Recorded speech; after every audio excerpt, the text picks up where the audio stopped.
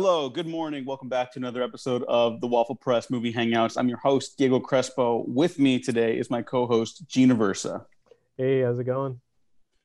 Well, I just spilled coffee on my 11-year-old laptop, so RIP to the laptop. If you see me carry it around, it's the one with my name on it and the little stencil, like in the newsrooms when you have to have your binders. It doesn't matter. It's dying now. But thank you, laptop, for all the years you stood with me. But other than that, I'm doing pretty good, Gene. How are you? Oh, I'm doing good in still in Park City, Utah. Here, don't touch your collar when you. Oh, okay. Yeah, because that picked it up a lot. Yeah. All right, here, go ahead. Do it again. I'm just in Park City, Utah still. Yeah, it looks cold. Looks very cold there. Just wearing the shirt. Not very helpful. Yeah, I know. Watch out for hypothermia. But who else is there with you, Gene, to talk about Sundance movies with us today? Well, they should all be inside, but he is our good friend Andrew. Hello, people. Very happy to be back. Sundance is always one of my favorite times of the year, and these last 7 days or so have really screwed me over. I've been running on like 2-3 hours sleep every day, writing nonstop, doing all this stuff nonstop. So it's fun to finally get to after like a 15-hour sleep, relax and be able to look back on it and see like what worked and what maybe didn't work. Yeah, that's good, man. Yeah, I think was it the first time you were on, Andrew, that we had you on to see what you had seen at Sundance, right? That was like 2 years ago. I don't think now? It was the first. Yeah, that was last year. No, it was 2 years ago. 2 years ago. Yeah. I don't think that was the first time I was on, but that was the year that what's the name of that? What's the name of that freaking movie with Jake Gyllenhaal? Velvet Buzzsaw. Yeah. Oh yeah. The year of that disappointment. Oh. And that seems like just a memory. Like that seems so long ago right now. Yeah, it really did. It feels like another world. That was like a different landscape. Now that we're like post quarantine, I guess. Well, unfortunately, post-quarantine, it's like they want us to be post-quarantine, but no one's doing anything to help us about it. No. So, hey, Joe Biden, give us our money. Eric Garcetti, Gavin Newsom, go fuck yourselves. I want 2K, not 1400. What is that? Yeah, I know. Yeah. They're on tape for promising things. Whatever. You know how you follow us on Twitter. You know how we feel about this. You know how it is. Yeah, you know how it is. But today we're here to talk about some Sundance stuff. But before we get into that, any quick recommendations you want to do for the people at home that didn't go to Sundance? Because we don't want to just be those pretentious film nerds that are like, you got to watch this, and it's not like publicly available for anybody. So yeah, what is available to people to watch at home? Yeah, like on Redbox, I just rented Batman, Soul of the Dragon, which is just basically Batman in the Enter the Dragon movie. And it's a Batman movie, but it's not. It's like a secret film on like all the DC martial artists characters. So like Richard Dragon, Lady Shiva, Bronze Tiger. And it's very inspired by like the Denny O'Neil run. So it has like all the 70s Batman characters. And I was really enjoying it because it's like a really good martial arts movie and just kind of like a spy movie too. So like that aspect of Batman, can't really think in any of the films that they really focused on his martial arts training. I guess Batman Begins to an extent, but it's more like him being a ninja. I mean, that's martial arts training. Yeah, but like exclusively for that, I guess. Yeah, that's Batman Begins. But the movie you just pitched sounds exciting. Like when you said Enter the Dragon, but with Batman, that sounds like exciting. Yeah. Michael Jai White is Bronze Tiger in that again, back. right? Yeah, he comes back as Bronze Tiger, and he's he voices a character, and he was great in Arrow as Bronze Tiger, but his Bronze Tiger is like a little different in this iteration, the way he's written. He's like an angry guy, so he's more like Black Dynamite, I guess. Like that kind of personality. Because I think in the DC comics, Bronze Tiger is a little bit better than Batman as a martial artist. Like he could probably beat Batman most times, but that character needs more recognition because I was kind of annoyed he wasn't in the Suicide Squad. Yeah. Cool. That's too bad. I thought Idris Elba was going to be playing him, but he's not, Right. and that's whatever. I trust James Gunn, you know. Yeah. But shout out to Arrow because when that show hit, you know, because it ended last year. There's an arc where him, Green Arrow, and Bronze Tiger team up in a prison riot, and Michael Jai White punches a man so hard he ends up exploding in an electrical box, and it's fucking unbelievable. It's so awesome. The Yeah. entire season should have been just them teaming up to fight crime because that was the Yeah. shit. Yeah, I really enjoy Michael J. White. Like whenever he's in something, he always like, I don't know, like gives it more. Like if he's in The Dark Knight as like a random gangster character, he really does contribute a lot more than like people give him credit for. He was yeah, he was even in like a movie I worked on. It was called The Crooked Man, like in a few scenes. And yeah, I was always have a personal favoritism to Michael J. White, and he Spawn as well. You know, one Black Dynamite too. We'll eventually get that. Eventually. Yeah. But Andrew, anything else you saw? Because I know you specifically were very busy with Sundance covering it. Yes, I was. I was covering the whole festival for discussing film. Like we do it every year. Incredible. Like I can't overstate. I've been running on like 2 or 3 hours of sleep every day. I'm so sorry. I mean, I did it to myself. I can't complain. But in terms of a movie that is available or that will be available to people like this week, correct? Yeah. Like if we were to watch a movie right now on our televisions or whatever, like what would you recommend to someone to watch tonight? Because he's a very cool guy. He's been kind to. I talked to him last year. He's not only been kind to like discussing film, but he's very chill. Matt Tomlin. He co-wrote The Batman with Matt Reeves, and he also wrote Project Power, that Netflix movie that came out last year. But this week, he has another film coming out, and like this is gonna be a big turnoff for like a lot of people. But it's about a pandemic. But he wrote this like before COVID. Yeah. So it was like kind of one of those things where, and it's happened more often than you think. That especially at Sundance, there's a lot of pandemic movies this year, but a lot of them were actually like, quote unquote, that's what they say. They were in the works before, you know, everything went to shit. Yeah, but Matt Tomlin has a new movie. It's called Little Fish. It comes out this Friday, and it stars Olivia Cook. Oh, cool. Yeah, it's like a little quirky, like, it's the premise is that like the pandemic or like the quote unquote what's going on is that there's like a sickness that is making people forget like their memories. So he plays kind of like a twist on that, and I've heard nothing but great things about it. So if there's something that you want to check out, also like a lot of people love Olivia Cook. What's wrong with that? Yeah. And Mattson, he's a talented guy. Like he has a lot of his ideas really work all the time. I'm excited for what he's bringing to the table for the Batman. So if that's also something that you're looking forward to, which is probably like everybody, yeah, you know, check out. You know, it's always fun to check out some of the other works that these people do because you know they just don't do cape movies. You know what I mean? So it'll give you like an idea of like this person's sensibilities, his range as like a storyteller. So I would definitely recommend that this week. It comes out this Friday. Oh, okay. So Netflix has 2 upcoming big hits then, because it's that and Malcolm and Marie, right? Right. Oh, no, it's not a Netflix movie. I don't believe it's like one of those. Oh, like, okay. Whoops. Sorry, I just had that in my brain. Like, but Malcolm, Malcolm and Marie. I'm sorry. It is also coming out this week. Okay. Having seen that movie, I don't know if I can recommend it.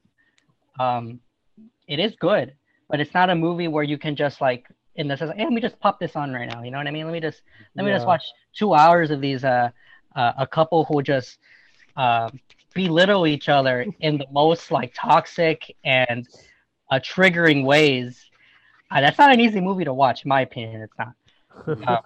And the discourse around it is going to be incredibly like, I don't know how else better or worse to say. It's going to be annoying. Yeah. It already is kind of like annoying that people are kind of like getting the whole point of it. But even so, like the movie, it doesn't shy away from what it's trying to do, for better or for worse. And I think a lot of people are going to have a lot of things to say about it. And I'm just leave it at that. But the movie is good. But if you want to put something maybe a little bit more lighter than that, you don't want to see 2 people just like be the most toxic people you can ever imagine, then I would probably watch Little Fish. Okay. All right. I think Malcolm and Marie, the black and white photography looks really good, and John David Washington and Zendaya are both fantastic actors, and I wish nothing but the Absolutely. best from them. Yeah, no, definitely. They are My innocent. They are innocent. yes, indeed, Yeah. indeed. I guess my little one recommendation before we hop into Sundance 10. This is the only reason I even put this section in the episode outline today is because I really loved Kipo and the Age of Wonder Beasts on Netflix. It's an animated series about a girl from a burrow in a post-apocalyptic wasteland who gets shot out into the world where humans are no longer on top of the food chain. Animals can talk mostly. There's giant rabbits the size of skyscrapers. There's a monkey warlord, and by the final season, they're talking about why eugenics is evil, and it's so good. And if you want to be happy for little 25-minute chunks at a time during your day, I would not recommend anything else. It was so good. It might be like the best thing Netflix has ever produced and distributed, like hands down. Like I was in awe. But yeah, that's the shit right there. And I guess now we can just hop into Sundance stuff. Yeah. So Andrew, this is your third Sundance? Yes. First virtual, of course. But it is my third. Yeah. I mean, that's the only reason Gene and I could go this year, because we didn't even like try to go in as critics. And then now it was available to everyone, which I thought was great. Obviously, there's still, the price thing is but whatever, right? Like that's a bigger discussion overall, not just a Sundance thing. But I had a great. Yeah. No, I was gonna say, if I could interject really quick. Yeah. Having seen the way that previous festivals in the age of COVID have tried to make themselves as accessible as possible under COVID, I will say that this, even though it wasn't perfect per se, but this Sundance Fest was by far the most successful in terms of spreading that's accessibility to people at home who usually can't even make the festival at home. Yeah. I mean, who usually can't even make it to Utah. And I think they deserve great credit for that, because it ran smoothly, even though there were like a few things like we talked about, like the money and etc. It ran smoothly. And from what I saw over the week, I've never seen that many people on my feed actively engaged and actively talking about these movies. Obviously, because, everyone can do it now, but I think that's a good thing. So the fact that I can be here talking to you guys and you guys actually know what I'm talking about, because the last time I was here, I was just describing things to Gene, and he was like, "Oh yeah, okay." Like you can only get so far, Yeah. So I will say that is a great benefit, and moving forward, I think a lot of other festivals, maybe TIFF this year, they're gonna take examples from how they did this. Yeah, I hope so, because I was because it wasn't like a festival, but I was kind of like, if you compare like Sundance at home to like, let's say like Comic-Con at home. Oh no, my God, yeah, this was better. It's leagues different, because like, I don't know, kind of like because you guys all saw the panels at Comic-Con at home, and it was just a bunch of like YouTube videos. And, like, yeah, I mean, it was like a YouTube channel, and like the interactivity that they did in like Sundance, like making everything virtual, wasn't just, all right, we're gonna make everything like you could watch at home. It was also like interacting, like you could do chat, you could ask like a question during the video. They had like a Microsoft little like virtual reality event. I don't know, it kind of reminded me, I don't know if you guys will get annoyed at the comparison, but it reminded me of like Ready Player One. It's like I'm not annoyed by that comparison at all. And I think, my issues with that material and that film, more so the material, like that idea is like probably where a lot of like online stuff is headed in the future. Like that's not like a crazy thought, It's really just that Ernest Cline's a hack. But anyways, no, like for real, like I think that was great. I didn't really participate in that. I didn't really have enough time, unfortunately. Right. But I think that was terrific. And to the Comic-Con point, it's also kind of revealed that like, oh yeah, Comic-Con's not really anything. It's kind of just a marketing machine. Right. That's why there's not really a lot to do. Not that Sundance is perfect either, but like, it was cool to have all these other opportunities to engage with people either on social media or like you guys are bringing up in the rooms and stuff like that. And the waiting rooms are always kind of fun, because you always saw people like dropping their Twitter handles or their Instagrams or their Letterboxd. I saw so many people sharing their Letterboxd. Like Letterboxd was like Let Uh, the letterbox traffic. They should thank Sundance because their traffic or however they measure that probably spiked this last Hmm. oh week. yeah, I would Let's look it up. imagine. Yeah, Yeah. like all the interactivity, and then all the people going on to Letterbox after to log shit. Yeah. Pretty pretty high, I would imagine. Yeah, yeah. Really quick timeout. Is anyone scratching something? It sounded like a. Wait, you hear this? Yeah. Is that? Did you hear that? Yeah, I Yeah. heard that a little bit. Yeah. Okay, that's something that it's like on my desk. Oh, okay. Okay, I'm gonna All stop. right. I was Yeah, yeah. Please, just okay. for Okay, a little sorry. bit. Thank you. I No, was like, it's all damn, good. you It's all can good. hear that? Really? Yeah. Oh my God. If anything, that's just testament to your, your computer. Yeah. But all right. Well, I'll cut out of that. So why don't we start from Andrew first, because you're kind of the Sundance head honcho here.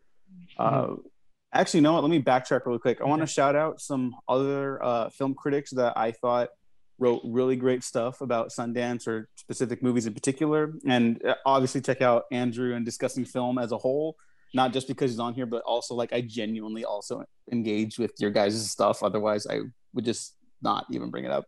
Exactly. But I want to bring up Siddhant Adlakha, who's a great Indian writer who wrote a really great article about Prisoners of Ghostland, which we're going to talk about today. Brianna Ziegler, Angie Han, and Winley, who is all those are great film critics. Check them out. I'll put bio links in the description so you can check out their Twitters, because that's where they link all their stuff too. But Andrew, what is the best thing you saw at Sundance? What else did you see at Sundance? Help us springboard this conversation into all the movies we saw, because I think in total we saw a lot. All three of us. I can say that the best movie that I saw, and I'm gonna be brutally honest because having gone to 2 other festivals the year before, overall I think this year's fest was pretty solid, but still at the same time I kind of left me wanting more. And again, it's kind of unfair to say that because the circumstances at hand.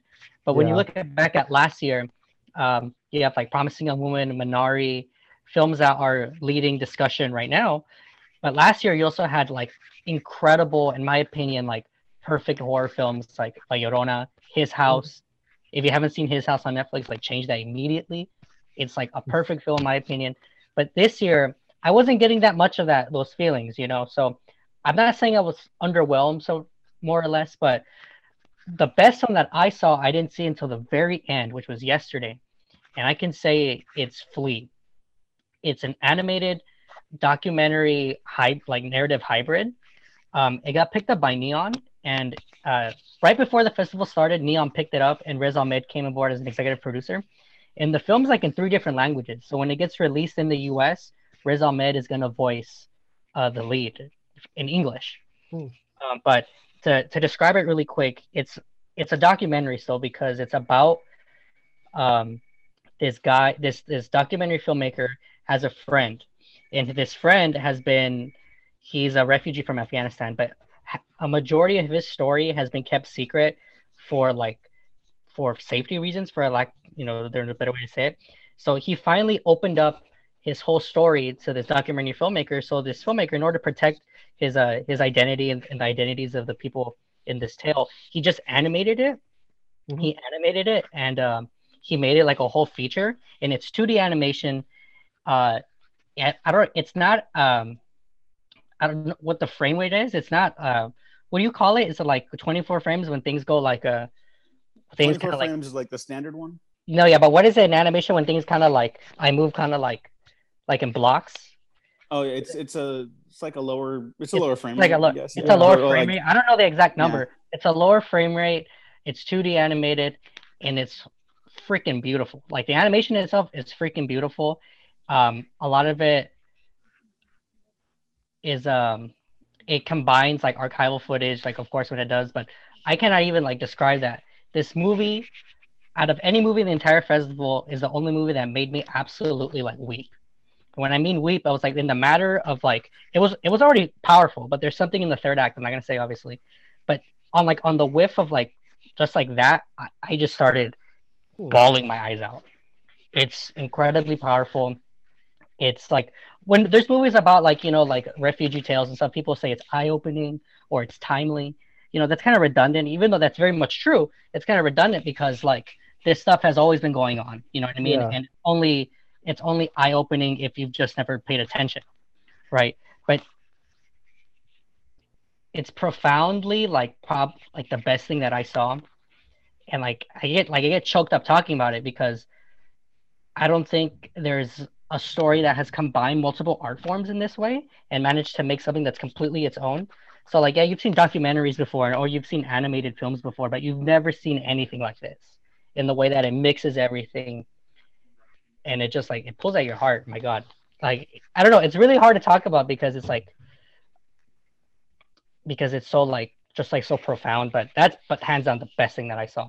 And I expect it to be in a like an awards contender, absolutely. Like when it comes out and like not this year, but next year it's gonna go for all the big awards. And especially when you have like Riz Ahmed voicing because it's like 3 different languages right now. So when they translate it to English, I think it's gonna hit hard for a lot of people.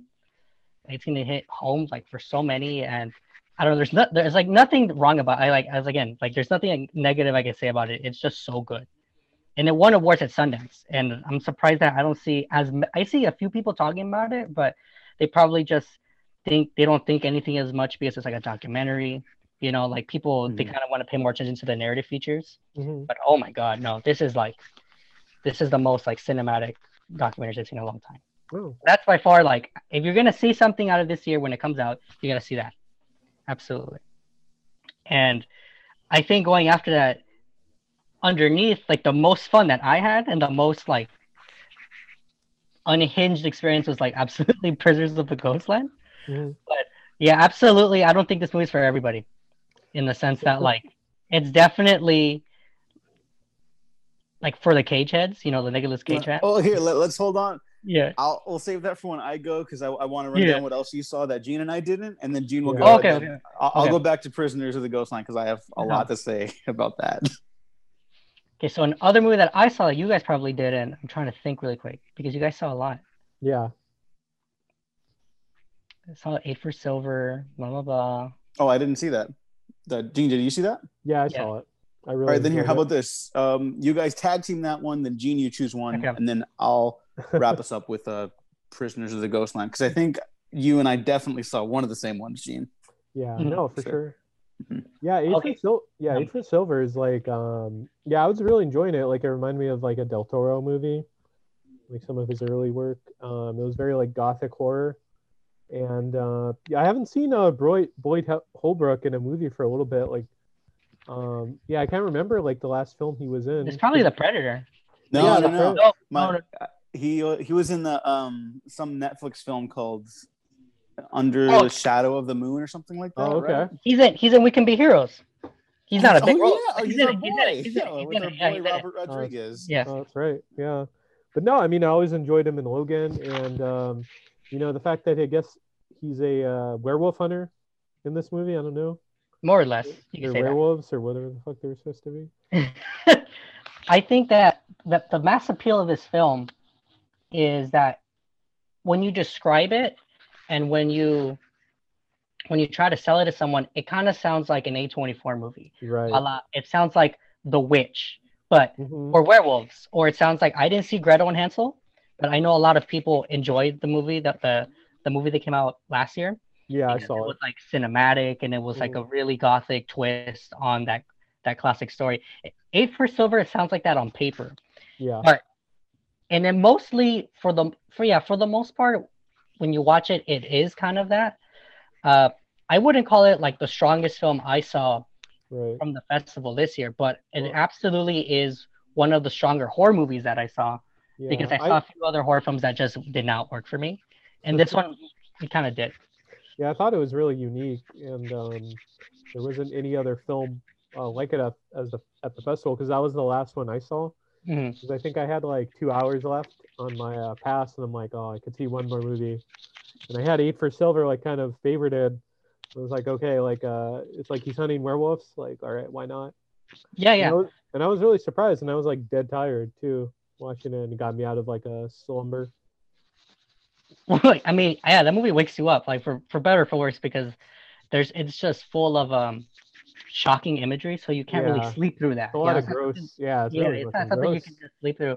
I will say that the best part of that movie, or the best parts of that movie, are the way that it reinvents like the mythos of like werewolves. Hmm. And like I wrote about this, but like werewolves in particular have not received the same love that other classic monsters have received in recent years. So like everyone already gasses up vampires, and that's fair because vampires are great. I have nothing against vampires, but in terms of like an art house quote unquote feature, like werewolves haven't been treated as seriously. And it's a British filmmaker, his name is Sean Ellis. What he Yeah. does with werewolves is genuinely nothing that I've seen before. And there's one particular scene, and I keep tweeting about it, but I'm not gonna spoil it. There's one particular scene, and you know it's like Yeah, I think yeah, I know okay. the one you're Yeah, talking we know we're about. talking. I don't have to Yeah. describe it because you already know. It's genuinely the most like fucked up shit I've seen in like a genre piece in a long time, and like it's like one of those things where everything just works. Like Boyd Holbrook, he's like 100% in the moment. The effects look incredible, and I've seen a bunch of people look. At first, I would not give this. It's a very kind compliment. They call it. It reminds them of John Carpenter, and Yeah, the they were saying that in the there was a Q&A. lot of Yeah. people who were gassing the movie up, and they're like, John Carpenter would be proud and stuff. The movie has its fair share of issues, in my opinion, and there are issues that I think that might make or break the film because you just can't ignore them. Yeah. But in terms of going back to like John Carpenter, that scene, I'd be like, I was thinking about, I was like, man, like, would I say that? Because I don't like to just say that kind of shit lightly. Because then you say something like that, and then people's expectations fly. They go incredibly high, and then when they watch the movie, if it doesn't reach that, then they get really disappointed. But it's not the movie's fault. You know what I mean? Yeah. So, but that one scene, I would be like, okay, you can call it, I don't know if it's Carpenter-esque, if that's what you want to call it, because of the physical effect and what's going on. I would grant it that, and I say that's a fair in that one scene. And just for that, like honestly, I sound like I'm bragging about it, but that one scene is worth to watch the entire movie, in my opinion. Because again, I have not seen something that is so visually striking and shocking that's not like overtly offensive in a horror movie in a long time that's like that. But again, I think the issues that people might have with it, and it's not like really spoiling because it's a werewolf movie, so like what do you like? You talk about you hear vampires, what do you hear? You think castles, you think there's certain iconography, there's certain things that are attached to just like the characters, but in terms of werewolves, I think the one thing that might turn people off is that for everything that it does so like new and in a inventive that you're like, oh my god, I've never seen this before. It always stems back to like the cliche that it's like a gypsy curse, Yeah. Yeah. and it's not. I mean, it's not like groundbreaking or it's not like even like the worst thing ever. But I think it kind of holds the movie back because for again, like it's making so many bold steps in all these other fields, but in that one area, it just decided like, oh no, it's just like like it's just typical, gypsies got mad and like, they hexed your family, and then like, gypsies, like even like the term gypsy is like not something that is, I would say, like politically correct to say anymore. Yeah. But like the film obviously uses that language because it's a period piece, and so it is kind of like it's kind of disappointing in that regard. Yeah, That it's kind of like a stereotype that that we're kind of stuck. We're kind of stuck in Yeah. that like they for have magic and stuff like that. yeah, and then you see like it is it is kind of disappointing because especially now like there's a whole conversation on the rise of on Roma people in like the type of representation that they need in popular media. So I think this not gonna do that any favors. But for everything else, it's so good. Like it's a double-edged sword, but I still think the movie's great. I saw people were hyping it up. It's not The Witch. It's not The Witch. But it's in that vein, and I think that's going to be enough for a lot of people. But it's also good to a certain extent. Again, that scene, just watch it for that scene, man. Okay, so your two movies those are the two you'd recommend. I already forgot the names of both of them, but I know which one you're talking about. No, yeah. Eight for Silver. Yeah. You gotta watch Flea though, man. Okay, Flea and Eight for Silver. Yeah, dude. Mm-hmm. Okay, all right. I definitely have those down now because you sold the shit out of those. And Yeah, The I'm moment glad I you brought said up Boy Carpenter, Hobo, I you know know? that. Yeah. Yeah. Yeah, he's just like a good actor. I think he kind of gets like the Jai Courtney syndrome a little bit from critics, but he's like good. I don't not that Jai Courtney's even bad either. Just No. they kind of get put in like stock white guy roles, but they Mhm. like actually have like range when they can like when they're allowed to go that way. But Gene, what do you think is the best movie you saw at the Sundance Film Festival? I think it's kind of tied, to be honest. Well, hey, everyone gets two then. How about that? I think that's fair. We'll use that. I think like Judas and the Black Messiah, I really enjoyed. I thought that was very timely. Like all the performances in that, and like the way they craft that story, kind of the realism, like the ending, because you guys saw it. Yeah. Like, I did not actually, but I know okay. I'm familiar with the story. I know this. Yeah. Yeah. Like that was so well done, and like just the way that they like portray, like I don't know, I mean even like kind of Lakeith Stanfield, who's kind of like I guess the quote unquote like rat character of the movie, right? Like he kind of he basically like rats them all out to the Not a spoiler. Yeah. Well, yeah. It's in the title. Yeah, it's in the title. His name's Judas. But yeah, just kind of the way like that guy is even portrayed. I wouldn't say like sympathetic because he's like not really, but like you kind of like understand like he's like in a messed up situation as well, and like that is just like really like encapsulates that era of the 70s and like just everything, the struggles and all that. So I think it was a film that's very needed right now. But yeah, just everything about it was very like electrifying and like so well written, so well done. I don't see how anyone can watch that movie. It's a great movie. I saw it. I just saw it last night. It's powerful, but I don't know how anyone can watch that movie and not be like ACAB after. You know? And to think that there's going to be people who watch this movie and they still won't be ACAB after. It's like just the thought of that. I don't know. Like it's like, kind of sickening within itself. Yeah, I mean, like how could you like just see anything? Like you'll be like 3 hours waiting in line for a vaccine at Dodger Stadium because the police don't want to do anything. And not be ACAB. Yeah, there's plenty of reasons, but I think talking about ACAB, that movie without a doubt, and it's like it's not shy, but like it sets it clear that like this like the system has always been the enemy. Yeah.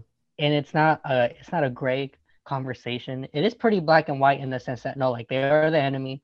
They've always done things like the capitalist machine is not it's not to get political because and the film itself is very political, but and I would benefits no one except the rich, And I would say like even like it reminded me very timely like Jesse Plemons' character, the FBI agent, where he's like kind of like such a both sides person where he's like, oh yeah, I stopped the Klan. Yeah. And I think the Panthers are just like the Klan, and he's like saying all these false equivalencies that all these like kind of not kind of like bad people with bad intentions always say in like public debates. Yeah, absolutely. It captures it's very three-dimensional in the sense that talking about Jesse Plemons' character, like not spoiling much, but he's the FBI agent that enlists Lakeith to be a rat. So even him, like, he's a bad person. He's a pig. Like there's no like that's not a debate. That's not a debate you can have. But it kind of puts into light that people just don't. I mean, a lot of people do. Scratch that. A lot of people do become pigs just because they want to become pigs, right? That's undeniable. But people in like his situation, it's like this kind of thinking is something that's bred into a whole line of like class. You know what I mean? So like even him, like he's trying to do his best because he's an FBI agent. He's trying to do his best to get the job done. And what's the job? Get the rat, get the information. But even then, it's not enough. Yeah, because the system isn't like it's not that easy. It's like what I mean. Like it's always gonna be like the worst thing imaginable, and not even the pigs do that. So, I was gonna say even has like like he's pretty corrupt, but like he's like there are like even more corrupt people like higher than him, like Hoover. And like even like his like one or two scruples he has, he's kind of like forced to like even go past that. Yeah. It's kind of weird to say that he's like sympathetic Yeah. because he is again a pig at the end of the day. But the movie does that really good job of it's not like humanizing, you know, like it's kind of Right. weird to say because I'm a cab, so it's kind of weird. It's hard to talk about it, but it it's a very three-dimensional film, being like what you said about Lakeith. Mm-hmm. Yeah, like he's doing all this bad stuff. Like yeah, he's a rat, but also like it's all just like a result of like how oppressive the system is to everybody. Yeah, because he You know what had I mean? Like he has like nowhere else to go. Like he's either gonna exactly. get And if arrested you were or like a black man at that time, what were you gonna do? You know yeah. what I mean? Like so. I'm interested to see what more people think when the movie comes out. I'm kind of like after seeing the movie, it's very good. It is kind of disappointing to see it get like shut out in some like award categories. Like now that Yeah. the Golden Globes are stupid, but also the SAG nominations were announced this morning, and like the only person that's getting love is Daniel Kaluuya, which is he kills it. He really does kill it. Yeah. But like it's kind of like it's a little disheartening not to see Lakeith get any recognition, because he does bring that that scale to it where you could see all sides of the situation. It's not like one-sided. Yeah. So I don't know. It is kind of disappointing, but hopefully, like the more people see it, they can push like the campaign for it. Yeah, I mean, I hope so. Like, cause that was disappointing. Cause I think, well, I remember your tweet was like every single announcement they had like for the nominees, it was like laughing my ass off. Yeah, I mean, it's like it was that's like a every whole other yeah that's a whole other combo. Every single like nominee was like Rami Malek in Bohemian Rhapsody. Yeah, you're not wrong, and like yeah, Golden Globes. There's genuinely a lot of like just raw power on display in this film. Not even from the actors, but from like Shaka King, like the director, just from his point of view, and how he's able to capture certain moments and frame certain things. It's incredible. So yeah, it's like close to like I'm not gonna start like nitpicking, but it's like close to a perfect movie. Mm-hmm. So it's really hard. It is disheartening. And then when, of course, like again, we could say it's timely. Of course it is. Right. We could say that, especially post 2019, everything that happened last year. That's an important movie.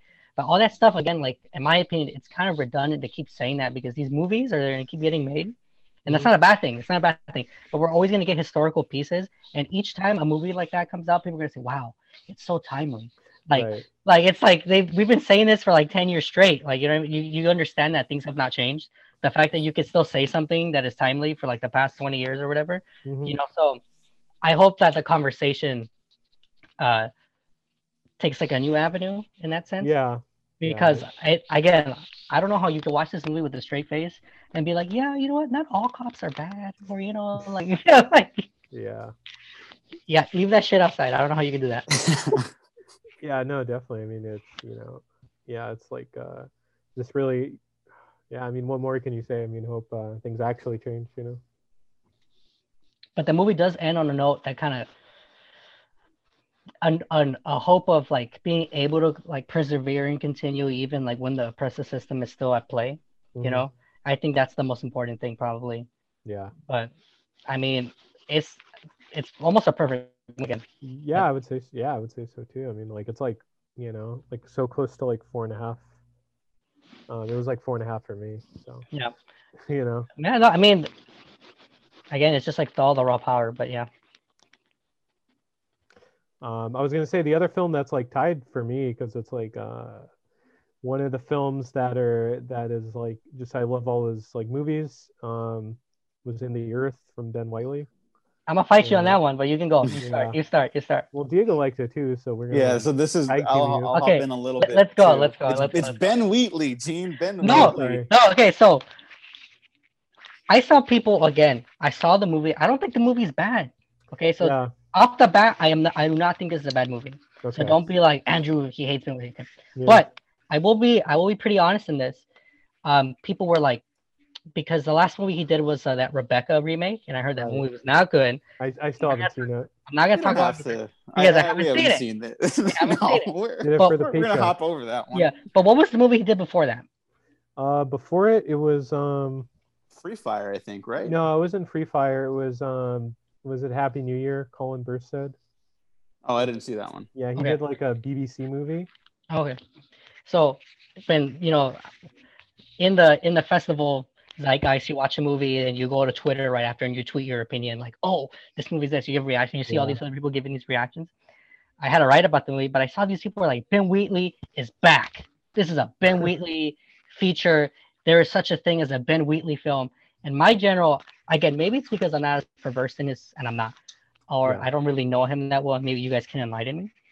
I was like, where did this fool go? Like, you guys are saying that like, oh, he's back, but where has he been? Like, what do you mean? Like, where did he go in the first place? I don't understand, because the movie, again, I think it's good, and there's a lot of talent on display from him. I think as a filmmaker, what he manages to like convey, I think he's very talented, but I just don't think like all the pieces necessarily came together in the right way for me to be like thoroughly engaged from beginning to end. Mm-hmm.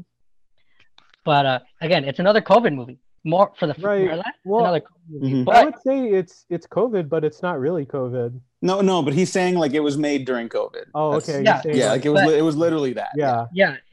That's not, the movie's not about COVID.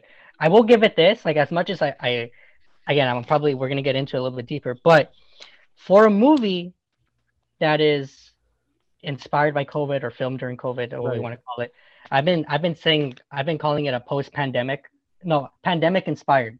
Because we can't really say post-pandemic because we're still in the middle of the pandemic. Still in it. So I just call it pandemic inspired for a film that, and there's another one we're going to talk about later, but it's probably, we got that Michael Bay movie that was Songbird. No one's watching that. I haven't seen it. That was like, he produced it and he didn't direct it. Yeah. But it was like offensive, hollow stuff, right? Then we also got that movie that went to HBO Max that with Anne Hathaway. It's called like Locked Up. It's called Lockdown. Something like that, yeah. Yeah, it's 2 words, Lockdown. And again, like, it was cute from what I didn't see it, but from what my friends saw it, like, they said it was cute enough. It was like, it's like a heist movie during lockdown. Like, I guess, but out of all the movies that we've gotten that have been inspired by what's going on, this is probably the most nuanced and subtle of all of them. Yeah. Because obviously, like, you're watching the movie and there is like a virus at play, and you see people are like, they're using hand sanitizer, they're spraying themselves, and they're going through all this stuff. But never once did I think about COVID during watching the movie, which is a good thing, because all this other time you're trying to watch all these movies, like even the Lockdown movie, it's a romantic comedy, right? You're trying to take your mind away from the real world, but you're just always thinking about COVID. Because the movie is always talking about, like, it's always being obnoxious with like these things. Yeah, and but it's this like movie didn't do that. Yeah, well, I mean, for the other films, like the Michael Bay movie, like they think they're really clever. It's like COVID 23. Yeah. It's like, no, I'm just cringing. I'm cringing at you, Michael Bay. Yeah, fuck that. I will say that so for Ben Wheatley stuff, his stuff is always it looks like very austere. Like I think he has a reputation for being like very like one note dramatic, but like his stuff is like really funny sometimes, and I think this In the Earth gets really funny, like in a really fucked up dark way. But like I think it's really it's not a perfect. I wouldn't say it's his best film. I saw some people calling it that, and I'm like, I don't know about that. I like it more than Free Fire. I liked Free Fire a lot. I like it about as much as like High Rise and Kill List. So if you've seen those, this is like of the same vein. Yeah, like a Field in England, very Field in Englandy. English movie. Yeah, he's a very fucking British filmmaker. But like I think what makes it like work for me is that like it's not so much like just like a horror film set during like a pandemic. Like that's kind of the setup.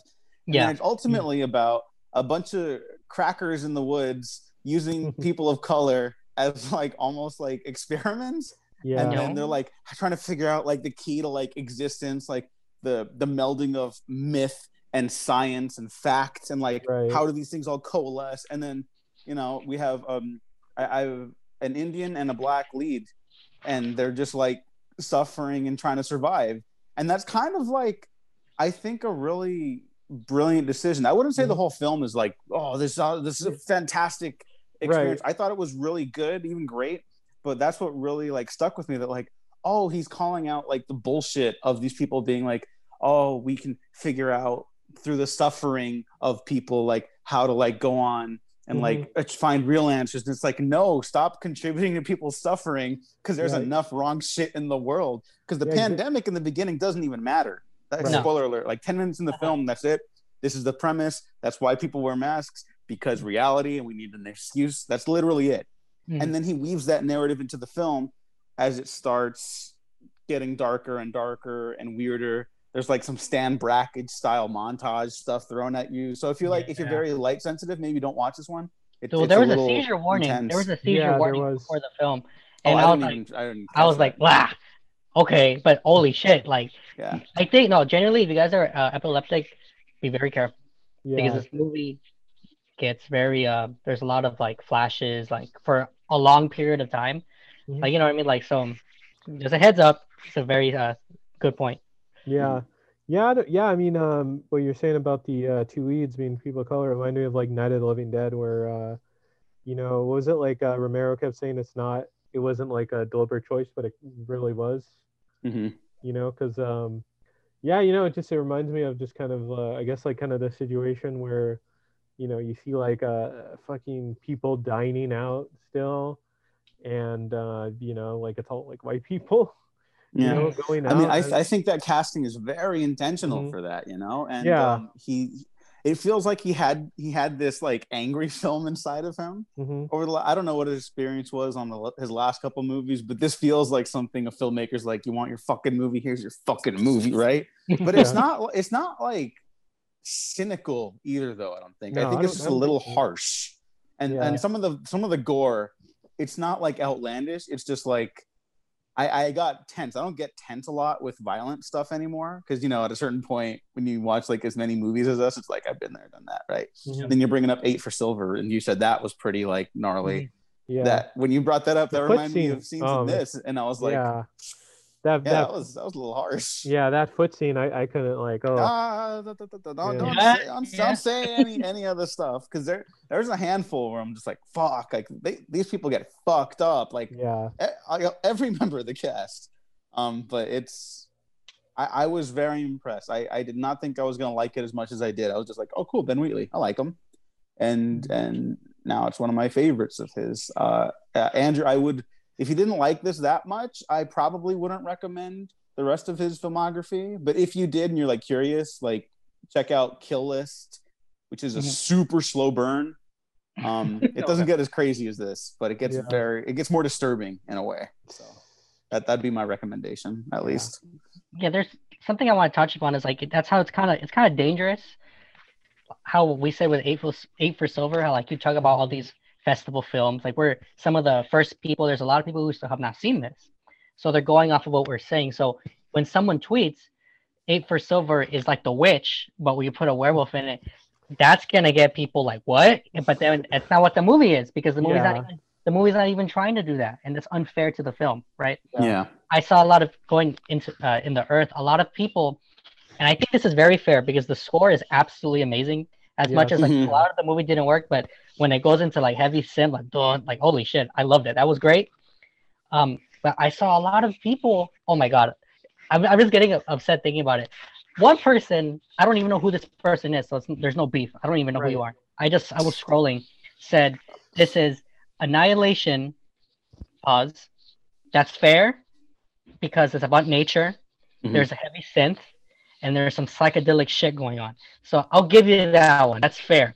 Even though these are two different movies, right? Someone said this is like Annihilation meets Midsummer. I don't know what the fuck that means. First of all, I don't know what. That's not this movie, in my opinion. I don't see that at all. When someone, you're putting things into boxes. They would just want to put like a review into a box and like. Right. It's good. It's good for that SEO click. And I think at a certain point, film journalists, while they need to be more wary of it, like at a certain point, our brains are just like, they start putting themselves in the boxes too. Like, okay, we have to hit this note, right? It becomes like a subconscious thing, and that sucks. SEO clicks are the worst. Like algorithms are going to fuck up art more than like any individual, But sorry, I agree that's a horrible thing. That's true, but. When you say something like that, that sentence is pretty crazy. That's a pretty crazy thing to say. But, and I'm gonna bring this up when we talk about prisoners because it's funny. It's a funny comparison. But people are gonna get their expectations incredibly fucking high, or they're gonna think, "Wow, this must be the next big thing." But when they watch it, and it's not even they're gonna not like it because they're gonna think it's like some kind of pandemic cross midsummer annihilation stuff. That's Yeah. not what the movie is, and it's doing something completely different. It's another slow burn. It has different ideas in its mind, and people are gonna judge it for something else that they saw online, Yeah. right? So I think this movie's gonna suffer through a little bit of that, and it's not the movie's fault. Like honestly, like it didn't work for me all the way. I did like a lot of it, but that's not something I can pin the movie down for because they're gonna be saying all this like stuff for like this. Like I wrote about it when I was writing my review, but it's gonna fall into like I don't want it to because I don't want this to happen to anyone. But it's gonna fall into the trap when people talk about elevated horror, and that term itself, even though it comes with good intention because you wanna talk about something that you genuinely love and you wanna praise it, but it's like again like it's a box because when you put it in that box, you're not gonna let the movie be criticized or not even criticism, but there's other discussions to be had, like the conversation about the people of color. That's not something I had thought about yet, right? So I'm genuinely thinking about it now. But when you put it into that box, there's discussions like that don't fit in the box, and then there's other criticisms that just exist outside of the box. Yeah. So it doesn't work, you know. Yeah. I was gonna say. Oh, no, I was just gonna say, didn't like the two like scientist characters remind you of like people at Starbucks? I don't know about that. The ones that you serve. That's a funny comparison, but yeah, I don't know if I see that, but I definitely feel like oh, DNA. No, I'm just talking to I'm talking to Andrew because that's funny. That's funny. That's genuinely funny. A little bit, yeah, maybe. Yeah, that's funny. But you see, something like that comment doesn't exist in elevated horror. Oh, you can't say that. Yeah. Or that's a dumb comment. Why would you say that? The movie it's elevated. You know what I mean? Because it has a good score. It has it has all these things going for it. But I think if you go into it open-minded, not having the preconceived notion that it's a pandemic horror, because there's very different things that can come with that. You'll enjoy it more instead of going with all these ideas in your head because this movie is very particular. Very particular. Yeah. And, yeah, I mean, it's like it's a like I said, it's like a COVID movie. It's not about COVID. It's like just kind of the sentiment and like just kind of like this ideology that gets that we're like kind of like stuck fighting with. Like people still want to fucking like go out and like live their life like everything's normal, and it's not. They want to like not wear a mask, and like it's not going to be all the privileged people that are going to get sick and die. It's going to be like all the like communities that are in like lower income neighborhoods that are like primarily people of color. Like it's going to be them that are most affected, and I felt like that movie really encapsulated that. I mean, like 10 months in, people still don't take it seriously. So I mean, it really captured that attitude, the frustration that I feel. I think that's what I'm gonna walk away with from that film the most too. Like it got like the feeling of all this bullshit more so than like just like it's not a miserable experience. You know? Like you don't know, like it's good to have films that are timely, like we've been talking about, and are important, quote unquote, right? But like sometimes you just want to watch something that's like a pure expression. It doesn't need to make you like be like, wow, life sucks. Like, yeah, sometimes it does. That's not what I need to be reminded of. Just a quick shout out to another film also I saw before we get into Prisoners of the Ghostland, Wild Indian, which I wasn't head over heels in love with, but I really would recommend, and I really liked it. It was made by Native American filmmakers and a primarily indigenous people's crew. And shout out to other film critic Shia Vassar, who was blasting about it on Twitter, and I wouldn't have even known that film existed if not for her. So thank you. Also linked down below there. But Prisoners of the Ghostland, cage heads, you know what's up, or you think you do. I am also a big fan of the director Sion Sono, who made such classics as Anti-Porno. What else did he? Everyone's favorite, Love Exposure, the 4-hour feature film that everyone swears to God does not feel like 4 hours, and they're right. It does not. I don't know what's up with that. But he's like a genuinely crazy person filmmaker. Yeah. He's a very individual voice, so naturally, him making a film with Nicolas Cage that's a blending of East meets West film genres and tropes it's perfect. And the film is not. I was slightly let down by it, but it is absolutely worth checking out.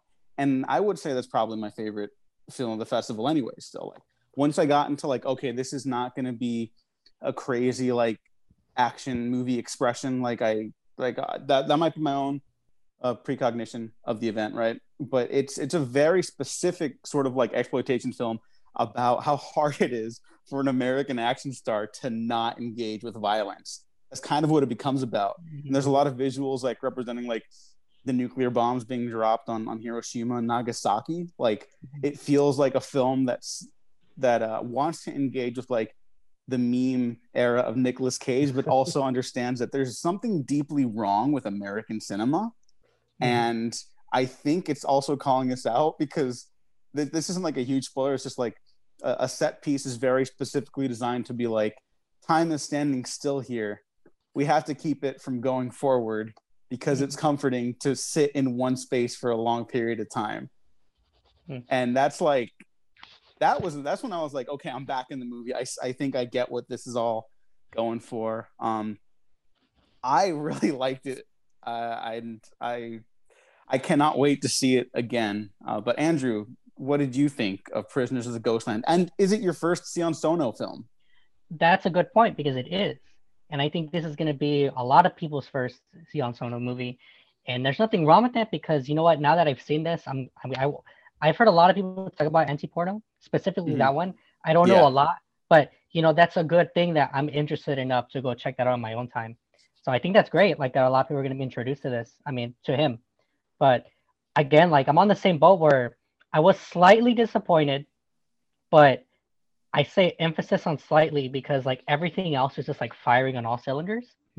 It's like incredible. I was not just from like, I didn't expect the movie to go into like, again, like this is what I was going to bring up again, how like you say shit like, oh, this is Annihilation meets Midsummer. And you're like, that doesn't make any fucking sense. But you say this and like, oh yeah, this is a samurai Western that has hints of Mad Max and Army of Darkness. That sentence does not make sense. But that is exactly what this movie is. And it's like that rare occasion where like the chaos, there's like an actual like sanity to it. But the one thing that I've been talking like about the most is just like the sheer level of like craftsmanship is just like phenomenal. Like you can't deny it. Like even if like some elements of like the plot or whatever maybe didn't work for you, this genuinely, in my opinion, felt like I was like dropped into the world of like Final Fantasy. Because like those games particularly they blend. I just started playing 7. Yeah, nice. they blend like Western visuals with Eastern visuals and they make one thing. So you'll have like people with samurai blades or swords and geishas in one corner. Yeah. Then you cross the street and then there's cowboys that have like giant chickens. You know, I wish I saw it. Damn it. It feels like that. You'll like it, Gene. Andrew and I think are just working out conflicting feelings because it's like you do kind of need to readjust your expectations. Don't go in expecting another Mandy. This isn't Mandy. I love Mandy. This isn't Drive Angry. I like Drive Angry for the record. Hot take, I guess. I don't know what people think about that one. But it's like an action movie that it you know what, if there's any point of comparison, it might be like the first John Wick, where it's like he's not interested in the violence at first, but imagine that stretched out for like an hour. And then the last half hour is like, that's when it starts getting physically nuts. And like the action and the editing and the cuts in the scenes, that's when they start getting more zany. But it's really not about that. It is far more character focused, like on an American cinema level than I expected from Sion Sono. Because his stuff is very like insular and very goofy all the time, and this one is surprisingly grounded. And then everyone else who watches it, and this is like their first movie for him, they're gonna be like, what the fuck are you talking about? This is fucking nuts. Just then prepare to watch the rest of his movies and you'll be like, oh, that's why you were kind of put off at first from this one. Something about when talking about the Cage heads and like Nicolas Cage in general, where people think, and this happened a lot with Mandy, and to be fair, there's a big appeal to us wanting to see Nicolas Cage do this crazy shit, because like a big part of the the thing that sold me on this movie, I didn't even know about the Eastern and the Western themes and stuff. But a big thing that sold me was that like, oh yeah, Nicolas Cage, he's like an assassin, or he's like a really like a badass, and he has a bunch of like bombs attached to his body, like the Suicide Squad, and he has to go on a mission. I was like, all right, that's enough for me. You know what I mean? Like, I don't need to know more. Don't tell me more. I want to see it. But there's this big like misconception that people like Mandy, people like movies like Color Out of Space is another one that he did recently, because they're just so crazy. Like, wow, they're so crazy shit. Like, and that's true to a point, because again, like Mandy, it is a movie that has a chainsaw duel in it. It is a Yeah. movie that has Nicolas Cage make like this fucking medieval metal like axe in it. You know what I mean? But if you actually watch those movies and you actually like give them the attention, they're not like just about that. You know, Mandy's a very thematically deep film that's about like trauma, that's about like abuse and stuff like that. It's more than just a revenge film. And this one is the same case where there's crazy shit going on in this movie. And I feel like you can't talk about it without saying that, like, yeah, Nicolas Cage has like bombs attached to it, but he has a bomb attached to each nut. He has a bomb attached to each one of his balls. When you say that to someone, they're like, "Oh, you're just gonna watch it because it's crazy, right?" Because like, and I mean, yeah, to a point, but what Diego said, this movie has a lot more on its mind. Yeah. You know, a big thing that I got from it was vulnerability. You know what I mean? Like the state of going back, like breaking the badass shell that you may or may not have, like breaking the stoicism. You know, that's not. And again, like Diego said, like it does get crazy. Like there's crazy stuff that happens in it. You know, with the whole plot and whatever. But that's not the reason why, in my opinion, people go see Nicolas Cage movie now. He's entertaining. He does crazy stuff. Yeah, but people forget that this dude like won an Oscar. Like that this dude is actually like a really like he's esteemed actor who's made like incredible films before. I can't speak for of him as a person because I don't know him like that, but as an artist, I don't. You know, but as an artist, like you can't deny that this dude has made some like incredible films. Like I can't even talk like without that like adaptation, like Wild at Heart. Yeah, they're him. He's crazy. Like you know, he's going loony, but leaving Las Vegas. But this dude, like, he actually does care about what he's doing. Like, yeah, he puts a lot of himself in these. He does, and I think a lot of people fail to recognize that. So when they hear Prisoners of the Ghostland, they see that, they hear what I said. It's Mad Max, it's Army of Darkness, it's all this stuff. Like it is like no joke. But at the same time, like there's more stuff to that. Like there's more stuff underneath, and that's what makes these movies work all the time. And I think to the benefit, that's why this movie is going to be kind of polarizing, maybe, because people are going to want it to be this big fucking crazy 2 hour thing, but it's actually like more like personal, which is kind of, it works. But one thing that I don't think Diego's touched upon is that as much as like we like this movie and like, oh my god, like it looks beautiful, you genuinely like people throw this sentence a lot very lightly, but I've genuinely never seen anything like this in terms of scale, like the budget that it had to be able to pull all the shit off. I've never seen anything like that. But it kind of feels like too much of a movie just to be, I think it's only an hour and 40 minutes. And it feels like so much movie packed into that time, because you watch this movie and there's a bunch of like eye-opening things, that like set pieces, characters that you want to know more about. You're like, oh, what the fuck is that? Like, what is this? Yeah. And the film tries to give you like all the mythos, but it kind of doesn't feel like enough for just an hour and 40 minutes, at least in my opinion. And again, like I love this movie as much for what it was doing. So I would have been okay if this movie was like 20 minutes, maybe run it out to a full 2 hours instead of 140. Like I would have not have minded. Holy shit. Like I could have stayed in this movie as long as it wanted me to. But it feels genuinely like when you look back at it, there's certain ideas that either get kind of like glossed over, because we've already said a lot. We've said all these inspirations, the East and the West, and then Diego brought up like the themes of like Hiroshima and Nagasaki. This movie's heavy. Like there's a lot going on, really, and I felt like there were certain things that when I was watching it, and it kind of does have that grindhouse appeal. Like it reminded me of Planet Terror in certain situations. Like you know how like at the end of Planet Terror, Bruce Willis is like such a badass, and then when you finally meet him, he just kind of just grows big and they shoot him and that's it. But it's funny, like you know, that's a part of the appeal. There's a bunch of stuff like that in this film, and it has that same appeal. But looking back on it, I was like, but why? Not because it was crazy, but like, what does that mean? Because the movie's aiming for a lot of like heavy themes, but like I don't know if it reached all of that. And it's funny because like I watched the Q&A after it. I don't know if you did you watch the Q&A, Diego? Yeah, I did. It was good.